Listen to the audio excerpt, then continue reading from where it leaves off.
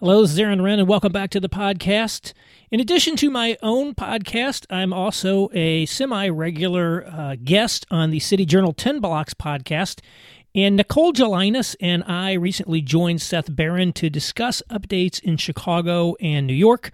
So I'm including the audio of that here, so you don't have to find it anywhere else, and so I hope you enjoy. Welcome back to the 10 Blocks podcast. This is Brian Anderson, the editor of City Journal. Coming up on the show today, my colleague Seth Barron invited two of our contributing editors, Nicole Gelinas and Aaron Wren, to give us an update on recent developments in two of the nation's big cities, New York, where we are, and where you might hear some of the construction sounds we're living with these days, and Chicago. There's been a lot of developments in both cities lately. A few weeks ago, Chicago elected its first black woman as mayor of the city. Her name, Lori Lightfoot, and she's a political outsider in a town traditionally known for its machine politics. The day before that election, New York's state legislature passed the country's first-ever congestion pricing plan, which will allow the state and city to charge drivers entering the most crowded parts of Manhattan. We'll have Nicole Gelinas to give us the details on the podcast about that, and Aaron Wren on Chicago. But a few more announcements before we get started. First, City Journal readers will be happy to know the spring 2019 issue has officially arrived at our offices, and we'll start rolling out essays from the issue in the weeks to come. Head over to the website, though, to learn more about it, and better, subscribe to the magazine. Second, if you live in the New York metro area and you're interested in local politics and policy, don't forget to subscribe to our newsletter, The Beat. You can find it at www.thebeatmi.com. Lastly, don't forget to follow City Journal on Instagram. You can find us there at cityjournal_MI. That's it for me. After the music, Seth Barron will talk with Aaron Wren and Nicole Gelinas. We hope you enjoy.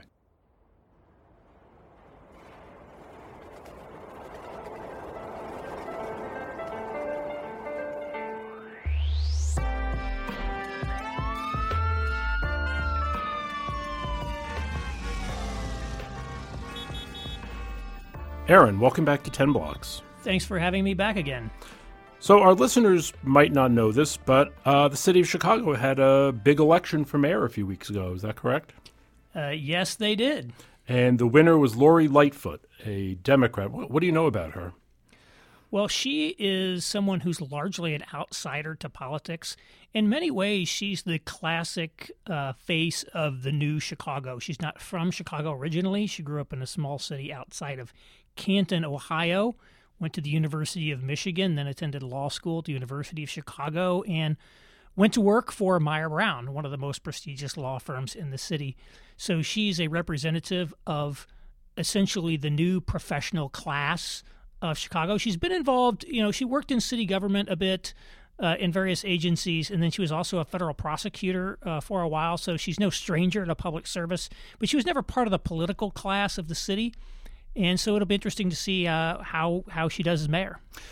I mean, people who don't necessarily know a lot about Chicago nevertheless associate the city with a certain brand of machine politics. This is the long history of Chicago. I'm thinking of that book Boss by Mike Royko. And the dailies and Rahm Emanuel. So is this a departure? Does this represent a radical change for Chicago? You'd have to say that Lightfoot getting elected is the definitive proof that the machine as traditionally understood is dead. Now, old school machine politics was really essentially a patronage operation. People got jobs, and in return they were supposed to, essentially deliver the votes and the rewards or whatever. That sort of machine has long been gone, but there was a very powerful political establishment in the Cook County Democratic Party that basically was very difficult for anyone to overcome. Mayor Daley, the second Mayor Daley, steamrolled for like 5 terms over people. Then he sort of handed the baton off to his hand-picked successor, Rahm Emanuel. In this election, it was wide open. There were a huge number of candidates in the first round. Coming into the second round, Lori Lightfoot's opponent, Tony Preckwinkle, was the chairman of the county's Democratic Party and a long-term insider who was crushed. So the power of the political class in certainly winning the mayoral election is certainly much less than it was. This is really unprecedented for the city. So what does this portend? Is Lori Lightfoot going to, overturn the way the way business is done in Chicago, the Chicago way, as it were? Well, the previous two mayors have essentially governed in a coalition with the business community, focused around building up the Loop and sort of the new economy of Chicago, which they've often felt they have this, you call it the second city complex, this idea that they have this a bit of an inferiority complex towards the coast and need to really work hard to make sure they're a global player. There's been a lot of talk about the need to bring the rest of Chicago along with the downtown, which is a legitimate need.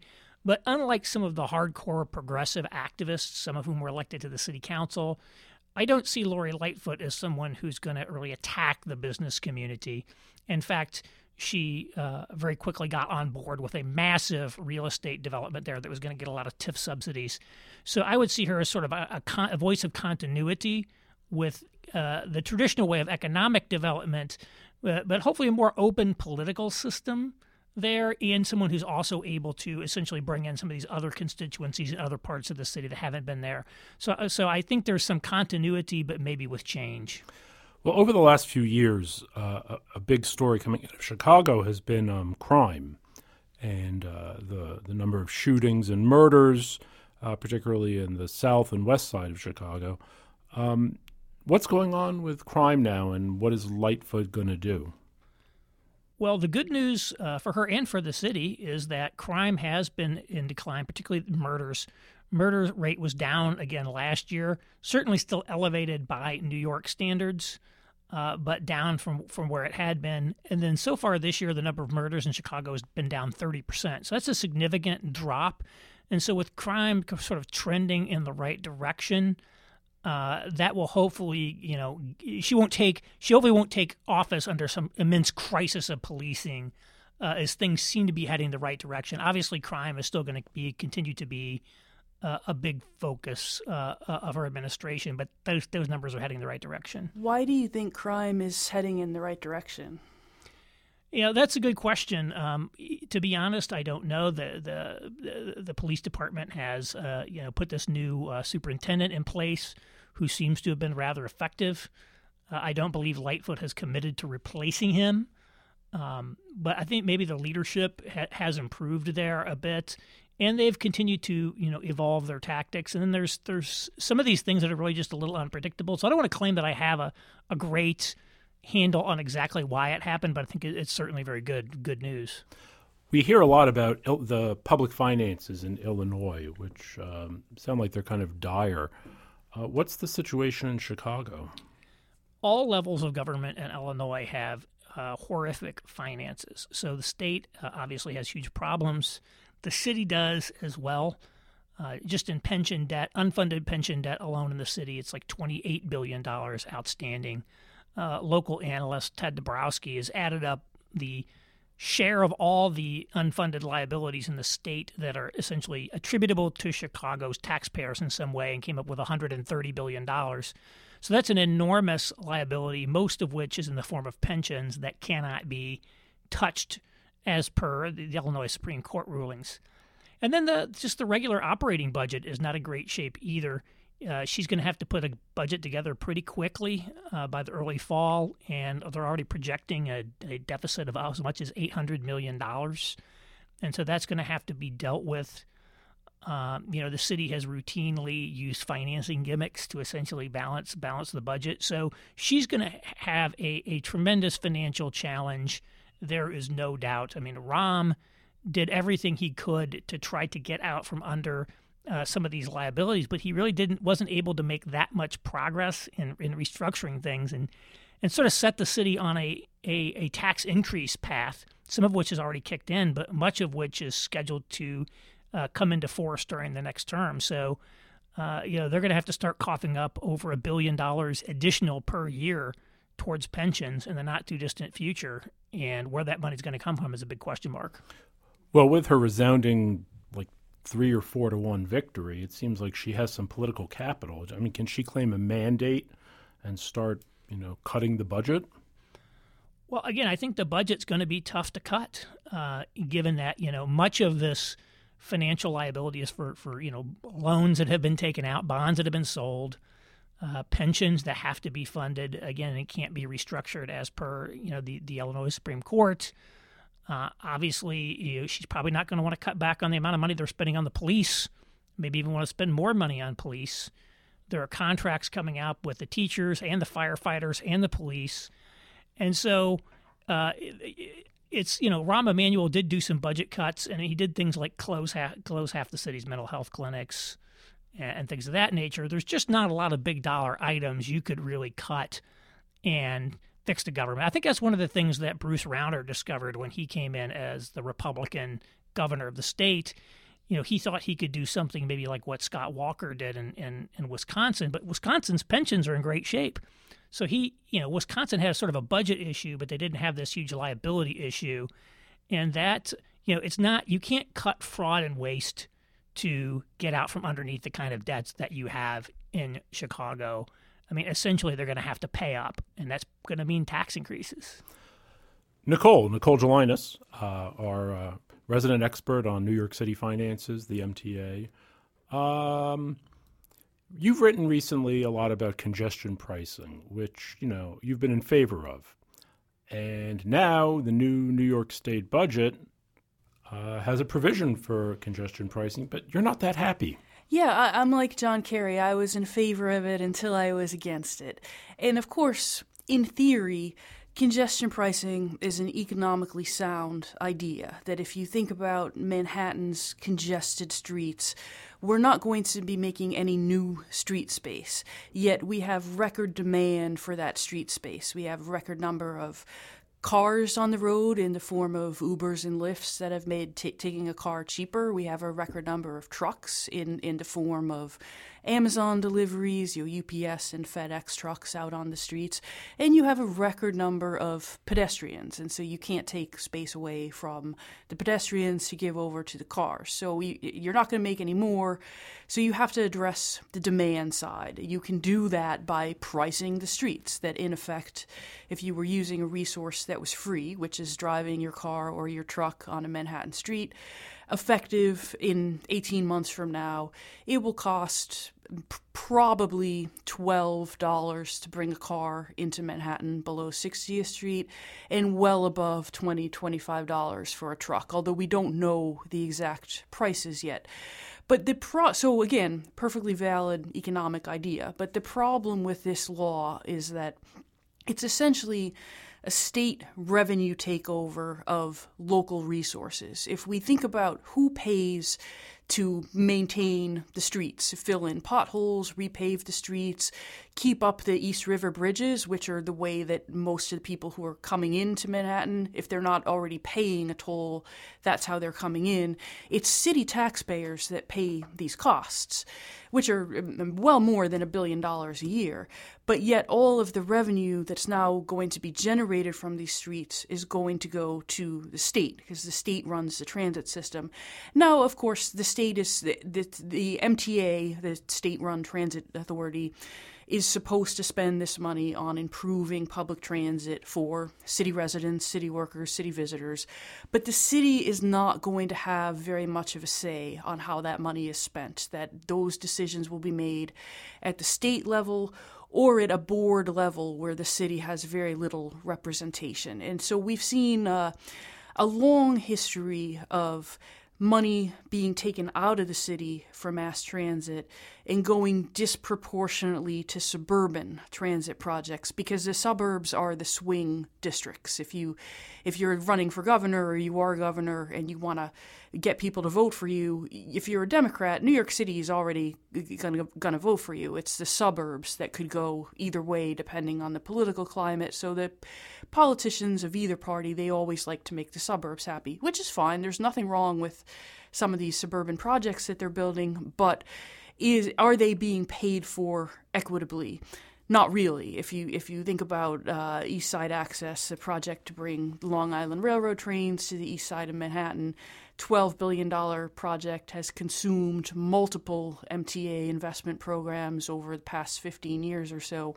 But there's nothing equivalent to congestion pricing, where if you have property along this Long Island corridor where the property will be worth more because of this, they never did anything like an extra tax to capture that value. And so the city is paying a disproportionate share.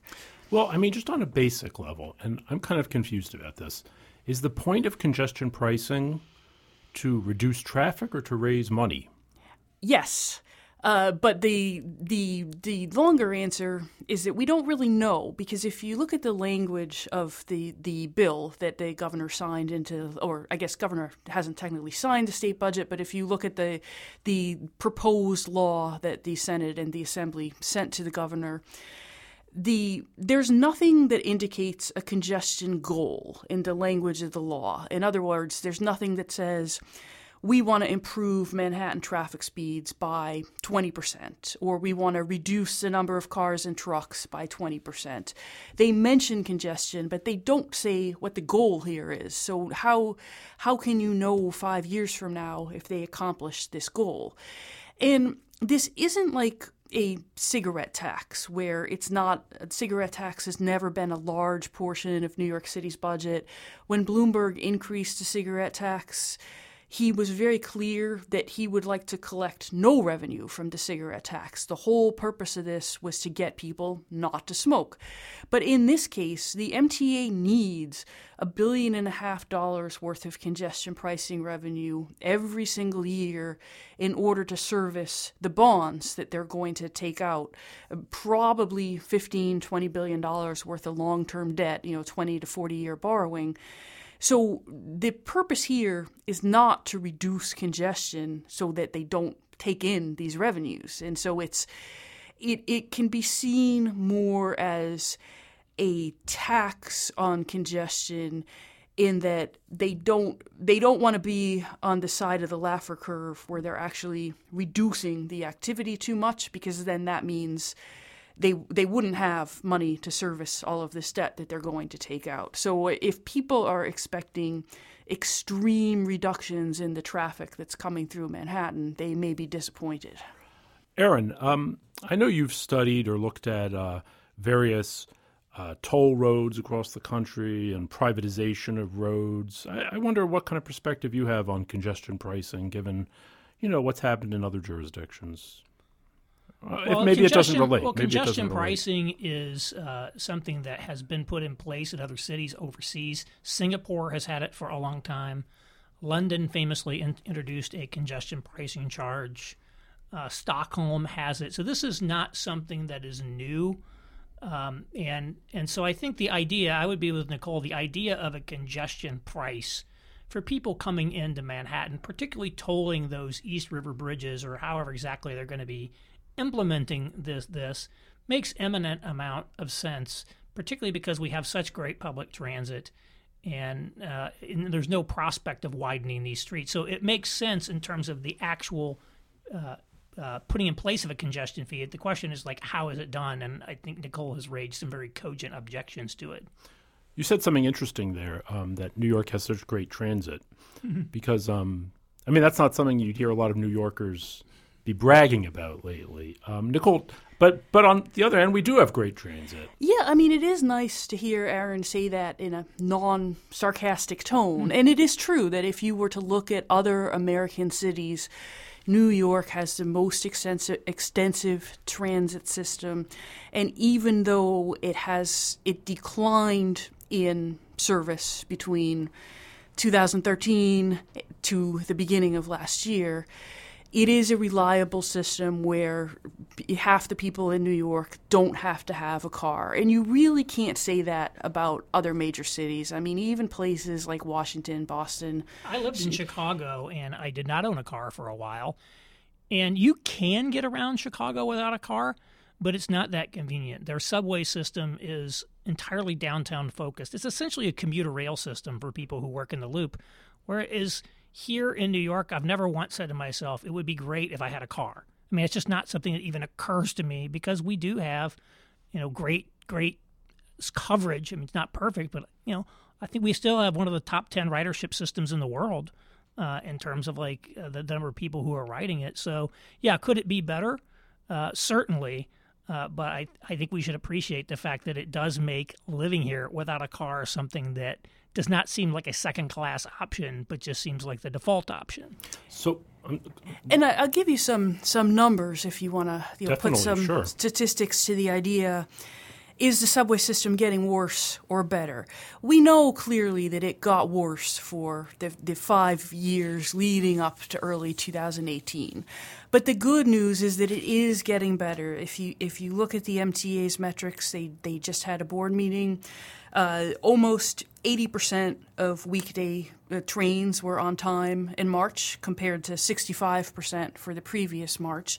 And if you look at the 12-month average, about 71% of trains are on time compared to 63% for the 12 months looking back to the previous year. So yes, they are. And the number of weekday trains delayed for the past year, it's been about 51,000 a month. For the year before that, it was 64,000. So the good news is that the governor, very, very famously, almost 2 years ago, he said the MTA was in a state of crisis. He was taking ownership of this problem, and they have turned things around. Not to the sense that they're actually better and that we can declare victory, but they have stopped this slide that was going on for half a decade. And the new management team seems to realize that they need to do a lot better. So what does that mean for the future? Who knows? But things are not getting worse anymore. That reminds me, recently, or in the last couple of years, Mayor de Blasio, oddly, he made a virtue of disowning any responsibility for the subways. And he would always say, this is not the mayor's problem, this is the governor's problem. This is Cuomo's MTA. He loved to say this. And it seemed like a very strange, in New York City, you think about mayors like Koch or Giuliani or Bloomberg who would embrace difficulties and say, I'm going to solve this. I'm a nuts and bolts guy. And maybe the MTA isn't de Blasio's, in his bailiwick, but it still seemed like an odd thing to do. And it seemed kind of emblematic of his governance style. What are some of the problems that you see in New York now, both of you, that maybe stem from the mayor's hands-off executive approach, or just generally speaking, as we go over to the next couple of years, he seems to be focused on his national reputation. What is he missing? What do we need here? Well, I think you're right that if you think about every mayor's broad problem that he wanted to solve, Koch inherited a fiscal crisis, or the very active remnants of that fiscal crisis. And there was a sense that the city was ungovernable. And so when the transit union went on strike very early in his term, he made it very clear that the city would have a plan to deal with the strike and that it would execute this plan reasonably competently and everyone would keep their spirits up and go to work. And it was a huge difference from the previous transit strike, which happened under Mayor Lindsay, and it was just chaos. And they asked people to voluntarily do things like carpool, and they didn't do it, and it didn't work, and it just added to this idea that the city was just going nowhere. So Koch embraced some of these difficulties. Then, if you go into the Giuliani years, both Jenkins and Giuliani, I think it's fair to say that their major existential problem was violent crime. And both of them tried to address violent crime and were pretty successful with it. And crime peaked during the Dinkins era. It went down for, he hired Ray Kelly. We started to put in some reforms that Mayor Giuliani picked up, expanded. And Giuliani, of course, ended up making that problem not a solved problem, but a governable problem. And then you had Bloomberg. His main focus was education. He wanted to get some control over the public school system, introduce more charter schools. And so each of these mayors, whether they succeeded or failed, or you quibble with some of the policies, they embraced what they saw as the existential problems. But if you look at de Blasio, he's never done that with the transit system. And arguably, the city is just, it's never been healthier in terms of population, tax revenues, businesses here. But he really hasn't taken advantage of those good times to put in place some of the reforms that we need on the budget side, on managing the streets, that you're going to eventually, if you have a recession, someone's going to have to deal with both the problems that the recession causes, plus all of these missed opportunities that Mayor de Blasio left behind. Has the mayor not put money aside for a rainy day, or? There's always money put aside for a rainy day, but it's never very much money in the context of the budget. I mean, if you're looking at a budget that's topping out at $100 billion a year, putting $2.5 billion aside in cash for a rainy day, putting $4 or $5 billion in a healthcare fund, which can be used as a rainy day fund, even though you really shouldn't. That money in a recession, that's burned through in just a few months. I mean, never have we saved enough money for a recession that we don't have to have painful layoffs and service cuts. I think it's interesting to contrast the transit situation with Chicago, where the mayor does have control over the transit system, and things were not good in the 1990s there. In fact, I got my start writing about urban issues by publishing a transit newsletter about Chicago, and the mayors really have, over the course of about 20 years, done a lot of work to renovate the Chicago Transit Authority's elevated lines, to the extent that it's probably one of the best performing transit systems in the country right now. They leveraged their federal delegation, I think in the 2000s, to get some earmarks, back when there were still earmarks, to renovate two of their most crumbling L lines. And then they've extensively used TIF revenues to rebuild stations, and they've made difficult decisions like closing the south end of the Red Line, which is the busiest in the system, for 5 months, and replacing it with shuttle buses in order to do some renovations on the system. So they've the mayor there has stepped it up, and that's something that has certainly bedeviled New York. Where, to be fair, the governor does control the transit system, and arguably many of the problems in New York are more driven by the governor than by de Blasio, who's merely been neglectful. I would agree, except for one thing, which is that we can't forget the management of the streets. Like, if you look at why bus service is so bad, a lot of it has to do with not keeping parked cars out of the bus lanes, or the cars, they don't have a dedicated lane in the first place enough of the time. And I think the mayor has done a pretty bad job on just day-to-day management of the streets, which is a mayoral responsibility. Yeah, we're talking about a guy who couldn't get carriages out of Central Park. I mean, he's really fairly ineffective in almost everything. Well, that was a pretty interesting review of New York and Chicago, two of our biggest cities, and the current crisis.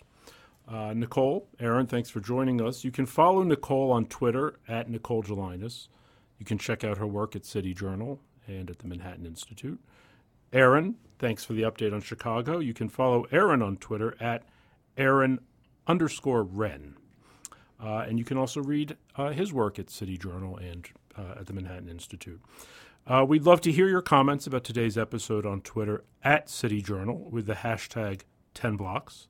If you like our show and want to hear more, please leave ratings and reviews on iTunes. Nicole, Aaron, thanks very much for coming on the show. Thank you, sir. Thank you.